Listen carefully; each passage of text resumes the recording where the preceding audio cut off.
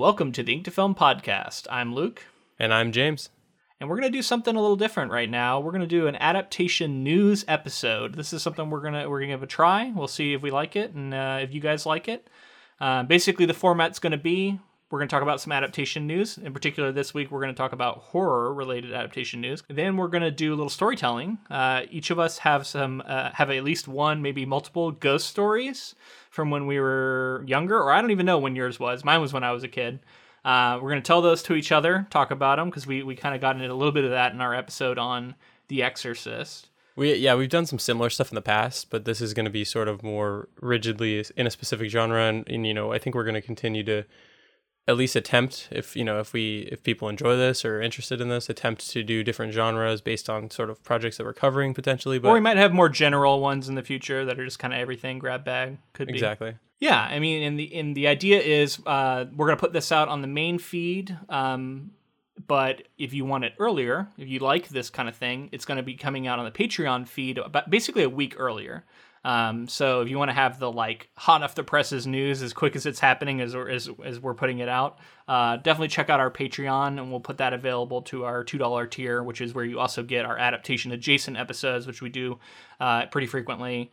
There's a bunch of them on there now where we do sequels to adaptations and stuff like that. So definitely check out Patreon if you want to learn more about that. But if you're ready, man, let's get into the news. So I'm going to start it off with a Neil Gaiman bit of news that came out. This is on Tor.com. This was Neil Gaiman sort of talking about this upcoming Sandman adaptation, which I know has been on our radar for a while. Mm-hmm. Basically, it was greenlit, casting was done, they started building sets, and then COVID happened. So everything is currently on hold, waiting for, basically just for television production to really ramp back up and start back up. I've heard some stuff maybe is happening, but it seems like major productions aren't really happening right now. From what it's I've tough. heard. Yeah, it's really hard because just the liability that's there for certain companies to greenlight shows and greenlight movies and stuff right now is really tough. Yeah, good point. So anyway, but some more information came out about it in this interview he did with Collider, it looks like. This was after the Audible version of Sandman came out, which has all these stars. I don't know if you've seen the list I've of heard stars. about Check this. it out if you haven't. Yeah, I have. Star-studded adaptation. Really excited to check that out because Yeah. I've really wanted to read the story for such a long time, and seeing it's kind of blowing up as an audiobook. Yeah, which is interesting because it's like a comic, right? I feel like Right. visual is so important to it. So maybe when we do cover it, which I'm thinking we will when this comes out, maybe we'll be able to do the audiobook in some form too, just because I think it'd be fun. Right. Maybe do a mix of both. I don't know. Anyway, so the news that came out is that the first season is going to cover the events of Preludes and Nocturnes and the Doll's House, which I haven't read Sandman, so I actually don't know exactly what this is referring to, but if you are a Sandman fan, you might know what this means.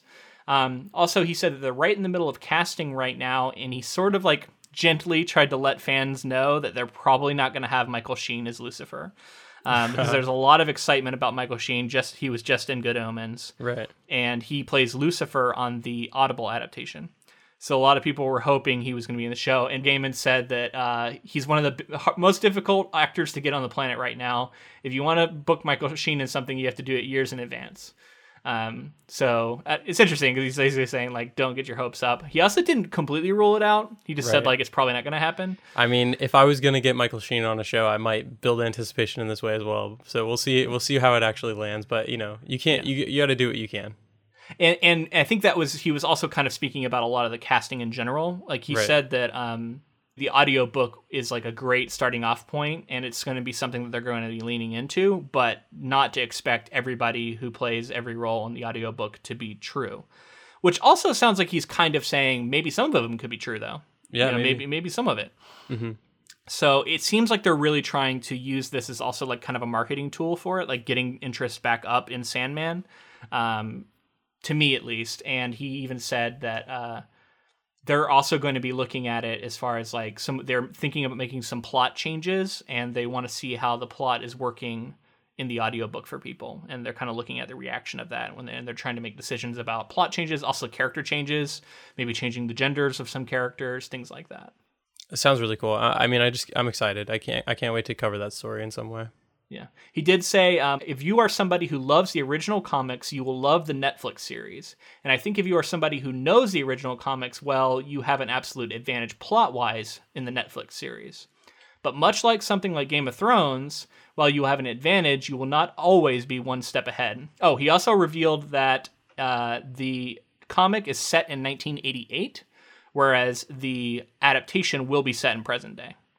Interesting. So there's going to be a change there, too. Mm-hmm. At some point, we will be covering it, I'm sure. Yeah, I hope so, man. It's interesting because it looks like the first 10 episodes will cover about the first 16 comics, but I don't know how much like content that is like when they're all put together. Because I only read graphic novels. I haven't been reading much like comic by comic. I don't know. It really varies, but it's. I think 16 sounds like a lot, but you know, if there's anywhere from like 15 to 20 pages per comic, then you know how quickly you can read a comic book page. Watchmen was what, like 10 or 12 issues?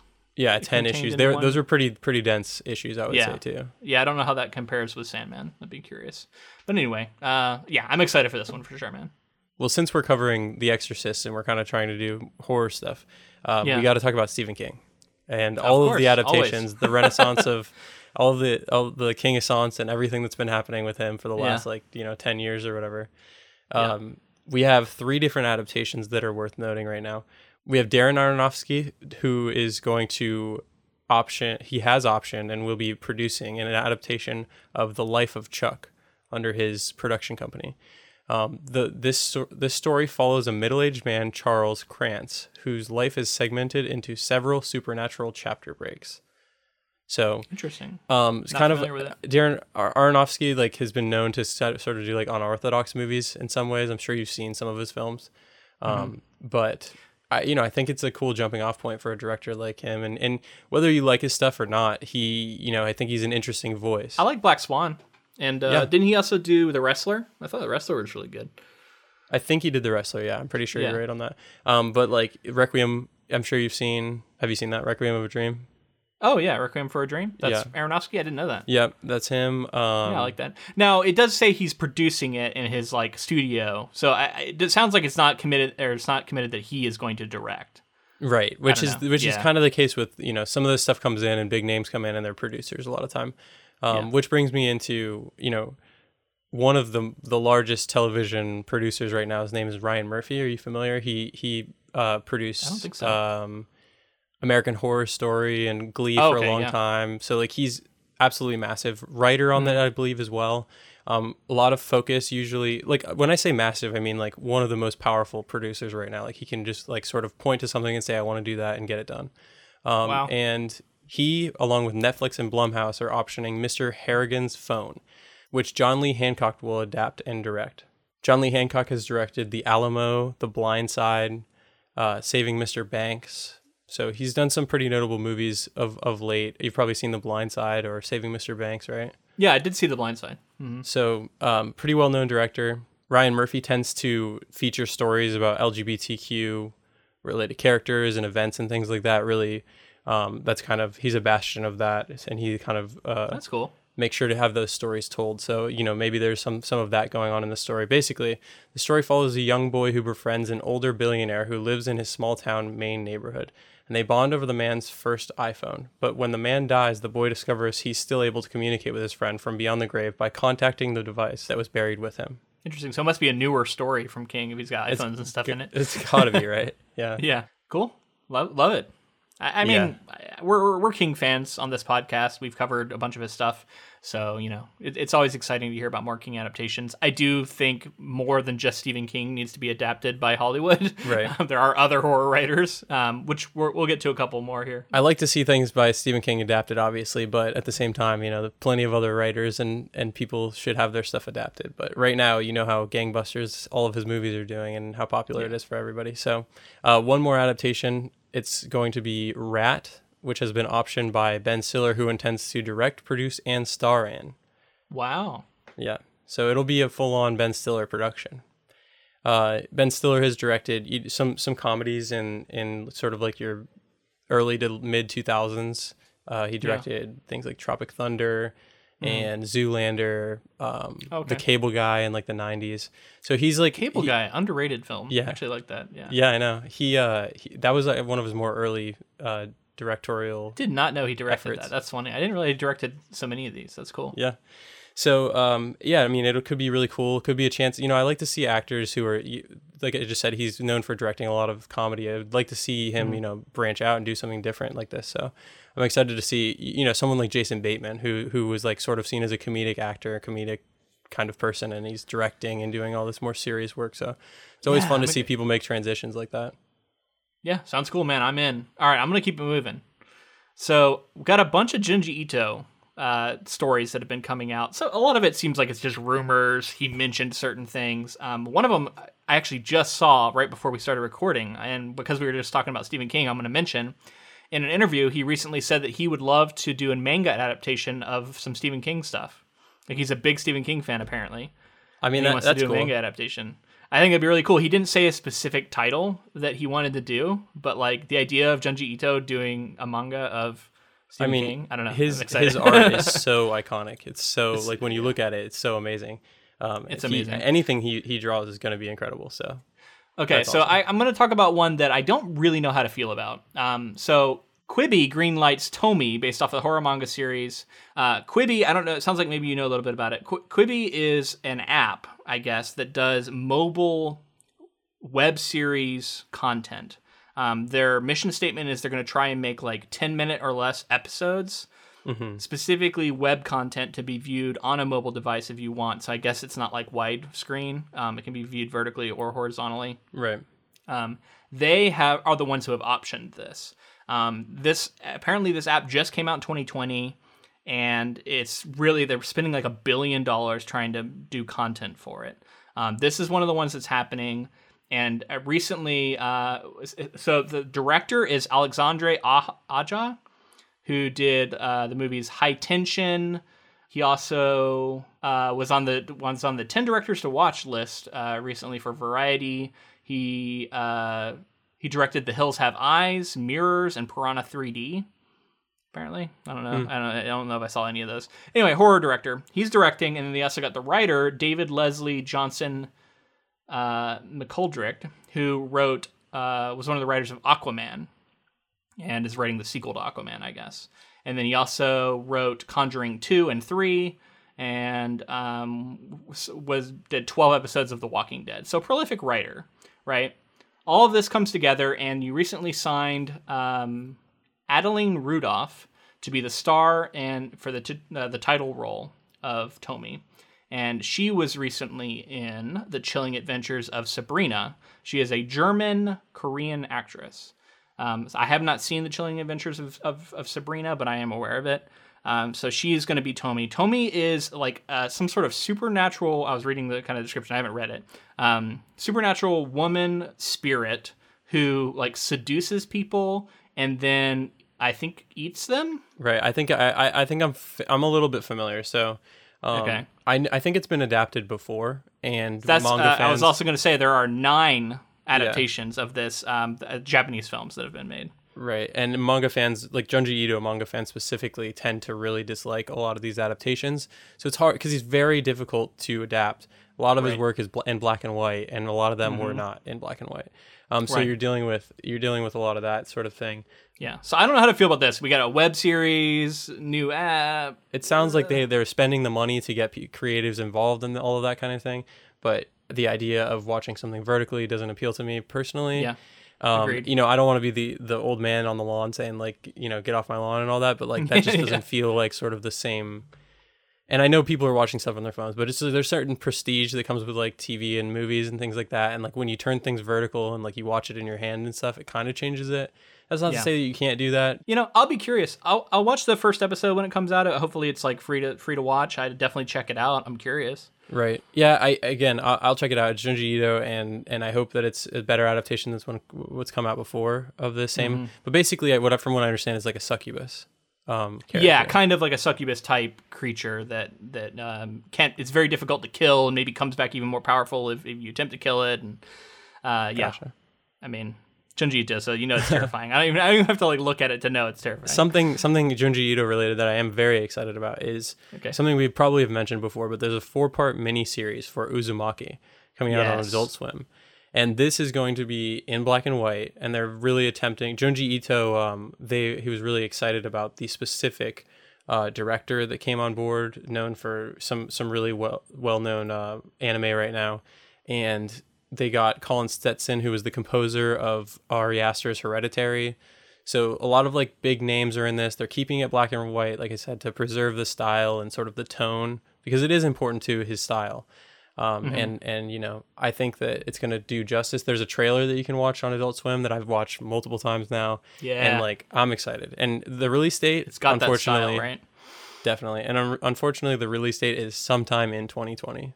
Mm. Was as of like right as the pandemic was really kicking out. We're keeping So we an don't eye really on that know. one. It could be potentially like if it fits how we have to do things for coverage, that could be something we tackle. It's just going to depend on some factors, but I would love to do some Ito on the podcast proper. That would be cool. Yeah, I mean, everybody's seen the image of the girl who has like the eye and the spiral all the way back into her head. And everything. Probably his most famous image. I would drawing. I would think so. Yeah, everybody's seen it. It's the spiral one. If you're not sure which one it is, it's the spiral one. I'm excited for that one for sure. All right, so more Ito, since we're in full Ito mode. He is also, this is just another thing he talked about, but in an interview he said that he has been talking with Hideo Kojima about possibly working on a horror game, which I guess I was reading through this article. Kojima has said repeatedly that he has got ideas for horror, a horror game that he wants to do. He wants it to be revolutionary. He said, here's an actual quote. Something that uses a revolutionary method to create terror that doesn't just make you pee your pants, but crap them.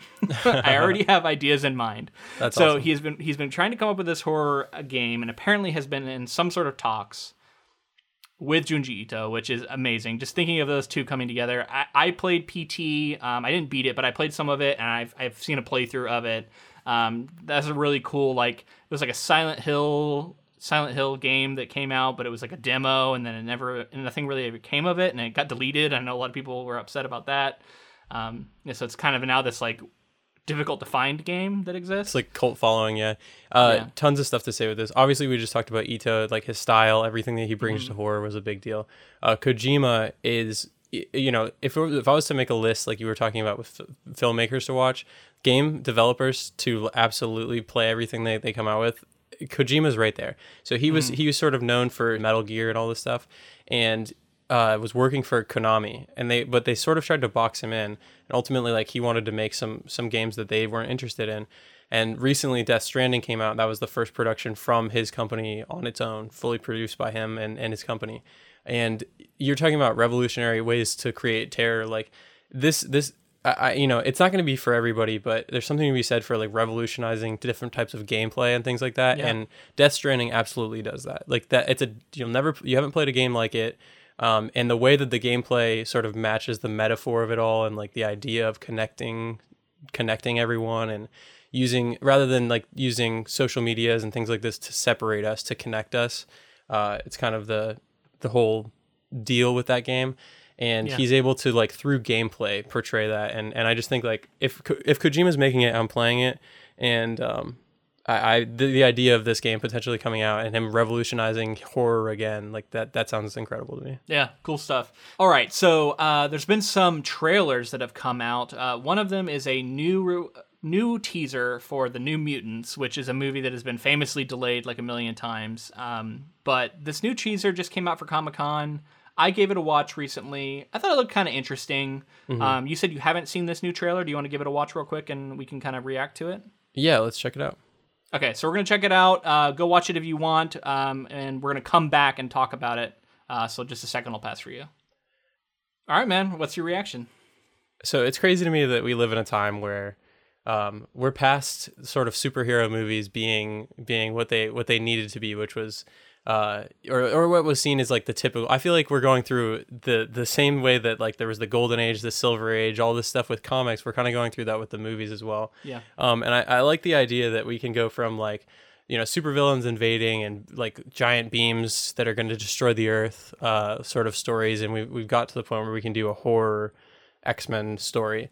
That being said, like, you know, I feel like the X-Men films have been floundering for a long time now. Unfortunately, and like the kind of fallen away from what X-Men are really about. I think this doesn't necessarily seem. I think this seems like it could be a great superhero sort of horror story. It doesn't feel very X-Men to me, but like I like the New Mutants and like the idea of introducing all these characters. I like that trailer gave me a lot more confidence than the last one I saw. And if this movie ever does come out, you know, I'll go in with open expectations and hopefully I enjoy it. This was the trailer that made me go, oh yeah, I kind of want to see this, you know? And I don't know what to think. I don't have a lot of these preconceived notions. I don't know who the New Mutants are. Like, I never read the comics, you know what I mean? I assume they're New Mutants. So I don't know a lot about it. I also know that this has been a troubled production for this movie, but that happens sometimes. And this trailer, I don't know, looks pretty good. I'm curious enough to see it. I don't go in with high hopes, but it is what it is. Yeah, I mean, I like the bonkers nature of it, right? Like they can trust audiences now to just go with it, with any crazy stuff they're willing to throw out there. I do like that. Like, you know, you get a movie like Logan, which is very unusual for a, you know, I like seeing comics trying something a little different. Comic book movies, I do co-sign on that. Okay, so there's another adaptation here that is kind of a weird one because it's actually an adaptation of a British TV series that I don't know if this really fits, but I wanted to talk about it because we've covered Gillian Flynn in the past. We covered Sharp Objects on the podcast. Really enjoyed. That was a great HBO series, which made me excited. I've seen Gone Girl. We haven't covered Gone Girl, but I was also a fan of that movie. So Gillian Flynn is doing an adaptation of a British TV series for Amazon called Utopia, and she is the screenwriter for it. So this is not a book she's written. So we probably aren't going to cover it, but I am kind of interested in it and kind of excited for it, and I thought it'd be fun to watch the trailer together, and then we can kind of react to that one, because you said you hadn't seen it. Yeah, let's check it out. Okay, so we're going to check that out. We'll be right back. All right, what'd you think, man? This is one I've seen before. I mean, that's a cool trailer.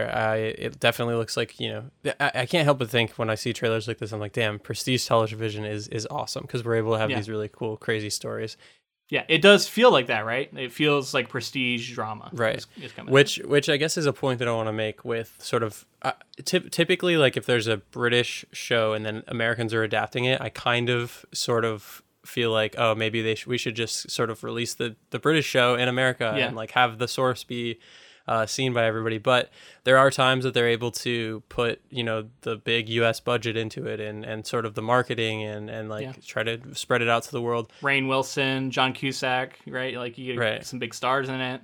Right. It's, you know, I don't think this is that case. You know, I think there are cases of that happening where they're like, this British show is huge. Let's do it in America just to do it. Well, and I'm excited to see what Gillian Flynn does with it, right? Yeah. Like, you know, Sharp Objects and Gone Girl. Like, I mean, she's got some chops. And Sharp Objects was such a stylish, interesting visual show that I feel like with Gone Girl and that, like, there's a certain style to Gillian Flynn things that I've been seeing. And it feels like a little bit of that is on display here, even though this feels different too, like almost a little more sci-fi in some ways. I don't know, although very topical, like with the pandemic and everything. Yeah, that was crazy when we saw that. I mean, you don't have Fincher on it like you did on Gone Girl, and you don't have I can't remember the director or the showrunner for I guess Gillian Flynn was a showrunner, right? But there was the director who was on a lot of the episodes that really brought, I feel like, the style of the look. But it seems like you're right. Like she's able to collaborate with people that are able to, like, because like you said, this looks like Prestige Television. It looks really, really well shot, really stylized. So it seems like the mixture of her writing with you know, collaborators, she's been able to make some really great content so far. Jean-Marc Vallée? That sounds right. Sounds like a name I wouldn't remember either. Unfortunately, I should have. I wasn't gonna say it, man.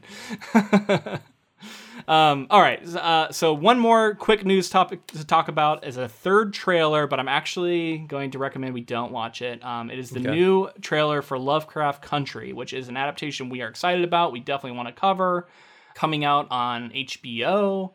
And Jordan Peele, it looks great. The trailer is amazing, but in my opinion, has some spoilers in it, which I wasn't a big fan of. I was like, I didn't need to see this to be excited for this show, and now this scene is going to be a little bit undercut by the fact that I've seen it in a trailer.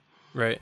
I saw the first trailer, and I don't really know what the show is about, and I like that. You know, like I want to go in not knowing a lot. I'm glad that you told me not to watch it, because typically, like, I just, you know, I see a trailer, and if the first trailer is good enough to where I know I'm going to watch it, I don't like to watch another trailer typically. But I fully believe you. I'm sure it looks great, and I can't wait to cover it or watch it in some way. Yeah, we will. If you are unlike us and you are curious about trailers, do check it out. I think it's a good trailer. I think it was a great trailer, actually. But if you're like us and you also know you're going to watch it and you don't want to be spoiled, then maybe don't. All right, man, we've gone along on this adaptation news. That's something we've learned. Maybe it's going to take a little bit longer than we thought, but I want to save a little bit of time here at the end to talk about our ghost stories from our pasts. Do you want to go first, or do you want me to go first? Well, I have a short one that's kind of weird and vague, so I'll start with that, and then you can give your full one, and I'll give my full one. Okay. So I don't know if this is like, I talked in the episode about how I was raised in a religious household, and I don't know if this is like some sort of like traumatic baggage or something, but I can remember growing up, and this was something that like came back to me. This was something that I'd forgotten about that came back to me. But I used to have like these vivid, almost like sleep paralysis, like nightmares, like waking nightmares, where I would see, like, I had like a popcorn ceiling in my childhood bedroom, and I would wake up in the middle of the night, be kind of shocked awake in the middle of the night, and I would like look around my room, be kind of terrified because I was in the dark and I was a kid, and that's how that goes, and I would see the popcorn ceiling, the illusion of it almost moving, and it would almost look like it was shaking sometimes. And I think that I rationalized it in my child mind as like some sort of like demon or devil like waking moment thing that was happening to me. And like we talked about in the episode, like maybe it has something to do with what your brain, the tricks your brain will play on you and things like that. But it was very interesting that I went specifically. I kind of thought of it as like, oh, it's one of these demon moments again or whatever. Like it was like kind of a recurring thing. Could be night terrors. I mean, that night terrors often you feel paralyzed and you see stuff, and you're like half asleep. Right. And what's weird is that night terror to me. What's weird is that I kind of forgot that it was I wouldn't say a normal occurrence, but something that happened to me multiple times, and then it came back to me eventually. Cool. Yeah. I have some stuff like that too. But I think most of them are probably just dreams is my assumption. All right. So my story is an interesting one to me because it's corroborated by two other people. Back in the mid 1990s, 25 years plus now. We're not sure. I actually talked to my brothers and my sister about it, trying to get as many details as I could about this. We were on a family trip to Savannah, Georgia. And I'm going to just say that's going to come back to play a part. That's crazy that my story might have happened in Savannah as well. It is funny. We were on a family trip there. We were with some of our aunts on my mom's side, and we had stopped at a restaurant. I don't remember if it was for lunch or for dinner, but and there's some discussion about what restaurant it was. I've heard Piccadilly's, I've heard Perkins, and maybe like a third sort of like unique to Savannah restaurant. I think it was a chain. I'm leaning toward Piccadilly's, which I was looking at. I haven't eaten at it many times, but it's like a cafeteria style restaurant, which I do kind of remember it being like that. Okay. Anyway, we were at a restaurant, and my brother, me and my younger brother, my older brother, me and my younger brother all went to go to the bathroom. We all went together because it was like, oh, you guys are kids, no adults going with you, so you guys all go together. Mm-hmm. My brother is older than me. He's probably like 11 or 12 at the time is our best guess. And it's kind of his job to like watch us. So we went to the restrooms. The restrooms were weird because we had to go down a incline, which was unusual for a restaurant like this. And you go down and there's like a little tunnel, and you go into this little tunnel, and there's like, I think restrooms on either side, if I'm remembering it correctly. And you go into the restroom. We went in. Nobody else was in there. And we went to use the stalls, and we saw immediately blood. My brother said, there's blood in here. And I don't remember there being blood in my stall. I think I used the bathroom in my stall without there being anything. But I do remember seeing the blood that he mentioned. And then we walked over to wash our hands, and there was blood all over the sink and blood on the mirror. And all three of us, Steve, me, and Ben, all saw this. And I remember we didn't wash our hands because it was like, that's the sink. I don't want to get close to that. And so we said, we need to go tell somebody. So we all left the bathroom and we're freaked out. It was like a lot of blood. And we were like, what is going on here? It's definitely bright red. I remember it being not like movie blood. Very different, like real world blood. You know what I mean? Like it wasn't like thick and kind of candy colored like you see. Right. It was like watery. A lot. Yeah, it was more watery, but and like dried in some spots, but not dried in others. It looked pretty fresh. Now, was it like a spatter, or was it like a? What would you describe it as? Was it like a spray? Or? It was like, I just remember it like on the lip of the sink, all around it, and then some was on the mirror in front of us. But no like handprints or any smudges or anything. No like handprints. I don't remember if there were any smudges. I was very young, and I feel like I looked at it, and it was like freaking me out, and it was gross, and I didn't want to keep looking at it. So it's just like a brief look. Right. And then I think Steve literally like pulled us out of there. Like we got to get out of here. So we went back to the table, and this is one of my strongest memories, is telling the aunts and my mother that this was happening, and them saying, someone cut themselves, keep your voice down, like don't make a scene, because we were like making a scene, and they're like, don't make a scene, sit down, keep quiet. They were like in the middle of a conversation, sitting around food, you know what I mean? So they don't want to hear about blood. They're like, stop it, it wasn't a big deal, someone cut themselves. And we were basically scolded for the whole story, like don't talk about it, be quiet. And we were like, I remember being really, really frustrated because I was like, someone needs to go look at it. But like no one did. I don't think we were with any men at the time, so I don't think anyone could like go check the men's room. And they didn't tell the waiter or anybody because it was very much like a don't make a splash, don't make a scene kind of thing situation. So nobody went and checked on it as far as we know.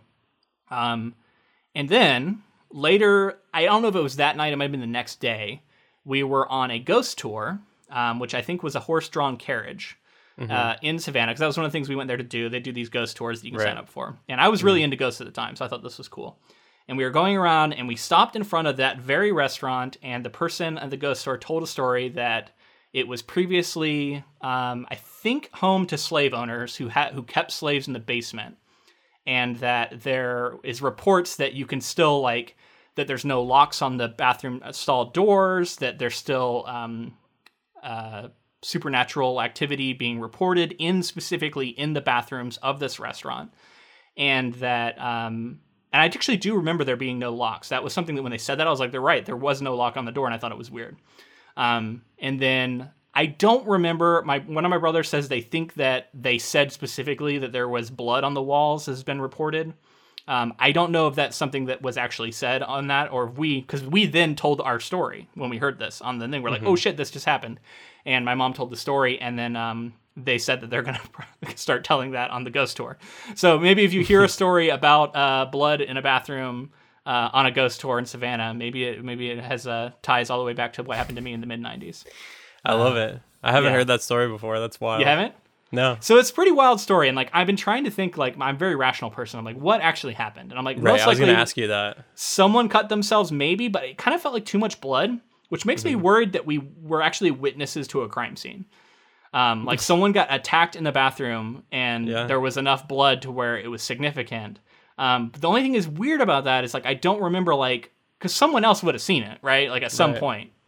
And I would think there would be more distinct, but there is also a possibility. It's mid-'90s. Maybe they were like, don't make a scene. We got customers in here. And maybe it was kind of handled quietly. Everybody felt the same way as you guys. And then the myth continues, Yeah. I don't know, man. Yeah. It's a weird story because, like, if it was just me, I would probably have talked myself out of it and convinced myself that it didn't happen. Right. But the fact that my younger brother and my older brother, we all saw it. We all saw the blood is what tells me that, like, something happened and something weird. And, like, Unexplainable. Probably we just witnessed some blood for some reason. Maybe the amount of blood grew in our minds over time because we definitely told this story repeatedly after the fact. That's definitely possible. I don't know what to think of it, but as much as I was shitting on all the supernatural stuff, I figured, I got a story. I might as well tell it. Maybe you want to believe that it was ghosts. Maybe it was. I don't know. All right. So just due to proximity and like the number of times that I really enjoy Savannah. Actually, your bachelor party was in Savannah. Was in Savannah? Yeah, we had a great time. Savannah, I really enjoy the city. There's atrocities that have happened there before. There's full on war crimes, like the worst things that can possibly happen, genocide. Everything. Known as one of the most quote unquote haunted. That's what I was leading places to. in all of America. Right. That's what I was leading to. Is it's almost like a tourist attraction at this point for it to be one of the most haunted. It is the most haunted city in America. Absolutely. That's a big tourist thing for them, for sure. Right. And so... Oh, that's another option. Sorry, just real quick. Go ahead. Someone might have been trying to drum up some sort of weird interest. I don't know why they would do this, but like to fuck with some people and like if they like have a deal with the ghost company or something to like tell stories about it, maybe get people to come eat at the restaurant. I don't know. There could have been something weird like that happening. That's their guerrilla marketing. They go around trying to scare kids with fake blood on the walls. It seems extreme, but who knows? So my story also takes place in Savannah. We had done a ghost tour, and that is a heightened. If you even like allow yourself to believe it at all, if you're in those moments and you think about, and the thing is like whether or not the ghosts are there or anything, the ghosts of the past are there. You know what I mean? These things did happen in these areas, and like horrible things. Giant. I think it's like the largest burial, like unmarked burial ground of all time is there as well. All kinds of madness. And like how old are we talking here for your story? This is not that long ago. This is like 4 years ago or so, 5 years ago. Okay, maybe. interesting. Yeah. So, this one's not very concrete, and I was alone, so there's not a ton to it. But I just figured I would tell this story. This is the most recent sort of like thing that really freaked me out. So we go on the tour. You're hearing about all this like murdering and just torturing and slaves and all this stuff, like people, even like war, like people being injured in war and like amputations, all kinds of stuff like that. You go on these tours, you go through these. We were on a trolley, and then we would get off at each location, go in and come out. That night, I fell asleep pretty easily, wasn't really thinking anything of it. That sort of stuff doesn't usually stick with me like this. But then, in a similar way to what I was talking about with my other story, I was shocked awake. Like it felt like I was shoved awake, and that could just be a dream kind of thing. But it felt like I was shoved awake. The hotel room that we were staying in was very dark, and I immediately turned my cell phone light on, and I started looking around the room. I turned the lights on, and it freaked me out. Definitely, I felt like I was shocked awake more than I had been in a long time, and I was like, who knows what that was, and like that's scary. And I took a couple minutes, and I actually like I put the lights on in the hotel room, and my girlfriend wakes up, and she's like what are you doing? And I was like, no, nothing, just looking around, and then like turned it back off, went back to sleep, and then a few hours later was shocked back awake again. And then couldn't really sleep very well for the rest of the night, and just kind of just laid in the bed in the dark, and I think I was in and out of sleep, but it was a crazy night. And I was like, was it just my mind playing tricks on me? Was I all freaked out from the ghost tour, which wasn't, when I was there, I wasn't scared. You know what I mean? I wasn't like, ooh, oh God, there's something over there. It was more of me just kind of being like, oh, interesting. Like these, these are horrific things that have happened here. And then that night, really being shocked awake twice was I don't know. Felt very like supernatural to me, obviously at the time. That's funny. So that is actually something that happens to me pretty frequently.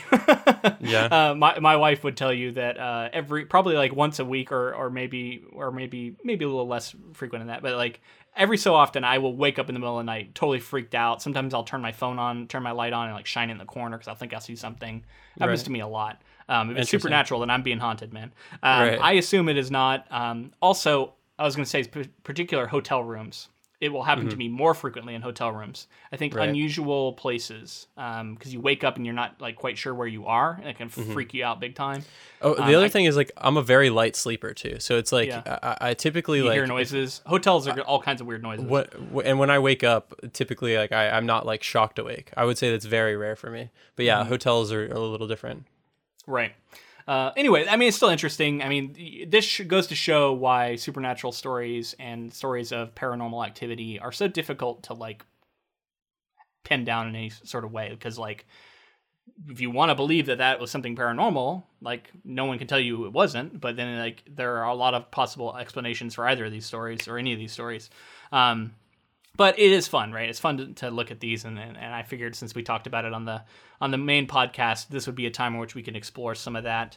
We're going to wrap this up now. Before we go, do we want to do any sort of quick touch in? Do you have any recommendations for people? Anything you've been checking out? I mean, I've recently mentioned on our Exorcist episode that I was playing The Last of Us 2 and had finished it. I mean, incredible. Same. I haven't finished it yet, but I really enjoyed it, and enjoying it. I've been playing Ghost of Tsushima since then, and it's amazing. So just like, I've been really happy with the games that have been coming out of late, obviously with everything going on, to have this wealth of like stories and everything going on that aren't necessarily books or movies or anything like that. I love video games for the medium that they are as well. A massive one for me right now. I watched Hamilton on the 4th of July. Oh, nice. And it's stuck with me. I'm singing it every day. It's incredible, and I highly recommend everyone check it out. And I know that I'm extremely late to it, and people went to see it and everything like that. People have been saying it's amazing forever. I listened to the album forever ago. Like, I listened to it when it came out. But seeing it and watching it, it's just like a totally different experience, and it's just a work of genius, and it's amazing. Cool. Love Lin-Manuel Miranda too. Cool guy. Yeah, totally. So for me, I Last of Us 2 haven't beat it yet. Excited to get to it. Watched a couple 80s films recently with my wife. We watched The Money Pit and Back to the Future. Money Pit doesn't really hold up. I had never seen it before. It was fun. I can see why people reference it. Whenever you buy if you buy new property, you're going to reference The Money Pit as soon as something breaks. Right. You know what I mean? Like, so I get the references to it. She had never seen Back to the Future though, which I found out while watching that. And we decided we were going to watch that one. We watched it last night, and that one's a lot of fun. I think it holds up a lot better. Not a perfect movie, although some people say it is. I really, really do like it. And I've been watching some Rick and Morty recently. And it's fun to see all the connections between Rick and Morty and Back to the Future, which I think is cool. I'm really happy you're watching Rick and Morty because it's just so much fun. One other recommendation, I don't know if you've seen this yet. I watched all of the Unsolved Mysteries series on Netflix, and I thought it was really well made, really interesting stuff. It was kind of a binge watch for me because I was really into it. Cool. Fascinating true crime type stuff. Definitely check that out if you're interested in that sort of thing. I haven't seen any of that. I'll have to check that out. You should check it out. I think Caitlin would really like it too. Yeah. Also, we've been playing D&D. I've been running a game for a small group. You among them. Having a lot of fun with that. I am a longtime D&D player. It's been really cool to get back into it. I've been doing some tabletop gaming with some other friends up here in Portland, but specifically playing some D&D has been really fun. Specifically remotely as well. It's not anything in person. We're doing it over on Roll20, website. Right. It's been a lot of fun. I dabbled and knew some of the D&D sort of scenarios and things. Like I didn't have a huge group of friends to play with or anything like that, but to get to play it and be so sort of involved in it now is a lot of fun. And I kind of regret, in the times of my life when I had less responsibility, not, playing it a lot more with people. It's just a lot of fun. It's fun to role play. It's fun to like be a storyteller. It exercises so many fun muscles and the sense of community that's there for, especially right now. It's fun to get to talk to people at least, I could do a whole episode talking about my love of D&D, why I like it, why it's a good creative outlet for me in some ways. But I do have one more thing I wanted to mention, and it's very like filmmakery, but I wanted to recommend it to you and anybody who's very into sort of like filmmaking and stuff like that. There's a documentary that came out called The Ghost of Peter Sellers that I watched recently. And it's basically about Peter Sellers obviously was in Doctor Strangelove. Oh, okay. Oh, yeah. He was, the biggest comedian of the time. He was collaborating with a director named Peter Medak. He was a Hungarian-born filmmaker who came to England after harrowing early years, during which he and his family were tormented by Nazis and Russians. I guess I wanted to give you the synopsis real quick because I want to do it justice. In 1973, Peter Sellers, one of the biggest comedy actors at the time, embarked on a pirate comedy for Columbia Pictures. He lost confidence with the film immediately and tried to sabotage it, firing the producers before turning on his friend and the film's young director, Peter Medak. Despite an illustrious career and the passing of 43 years since the unraveling of the production, Medak is still reeling from the disastrous experience and healing from the wounds inflicted by Peter Sellers and the film's failure.